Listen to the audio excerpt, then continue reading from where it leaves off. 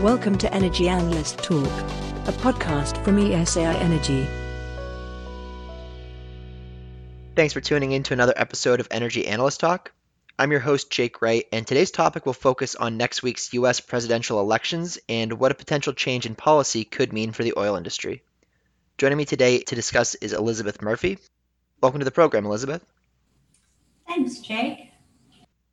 So, Elizabeth, the U.S. election next week is on everyone's mind, along with a lot of speculation about potential policy changes that would impact the oil and gas industry. I was curious to hear your thoughts. It's definitely an interesting time because so many challenges are impacting the industry right now, from uncertainty over the coronavirus to the ongoing energy transition to a potential political swing in the U.S. and back to more regulations protecting the environment. Potential policies coming from a new U.S. administration include a moratorium on federal lease sales and a ban on new federal drilling permits.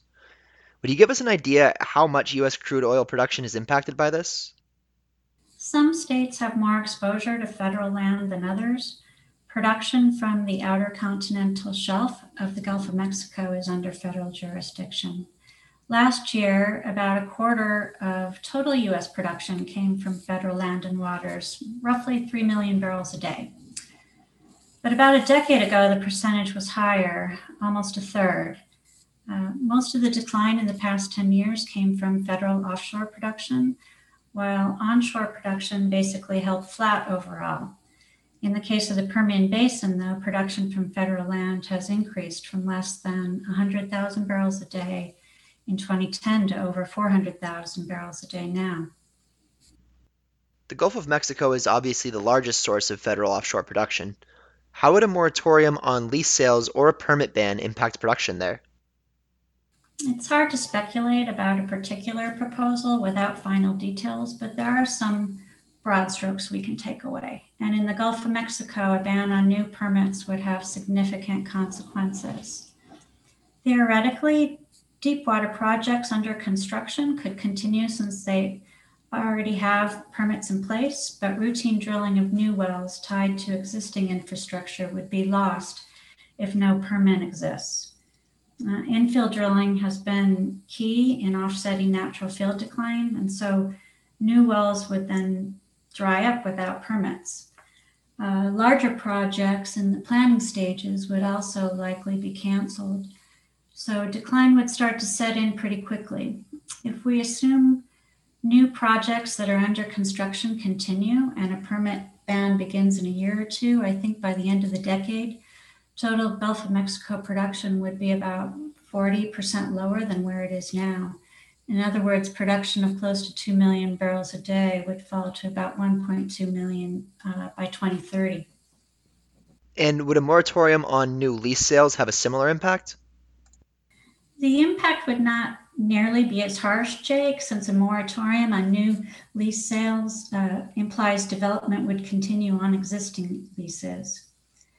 Production would likely still grow for a few more years before starting to decline, but new projects would start tailing off and production would still end up falling later on, just by much less than the no permit scenario.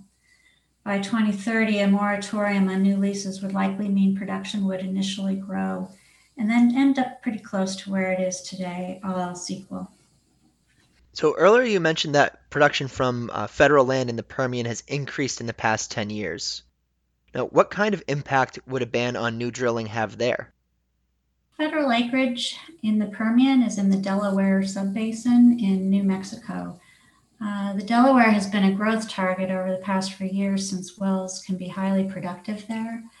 I would point out that perhaps in anticipation of a change coming from the election, that permit applications and approvals have recently surged for drilling on federal land in New Mexico, and this has created a large inventory of potential new drilling there. Since permits have a 2-year life, the impacts of an immediate ban would likely be felt starting in late 2022 or 2023, and a cease in new drilling would then impact production very quickly, since shale wells have such steep decline rates.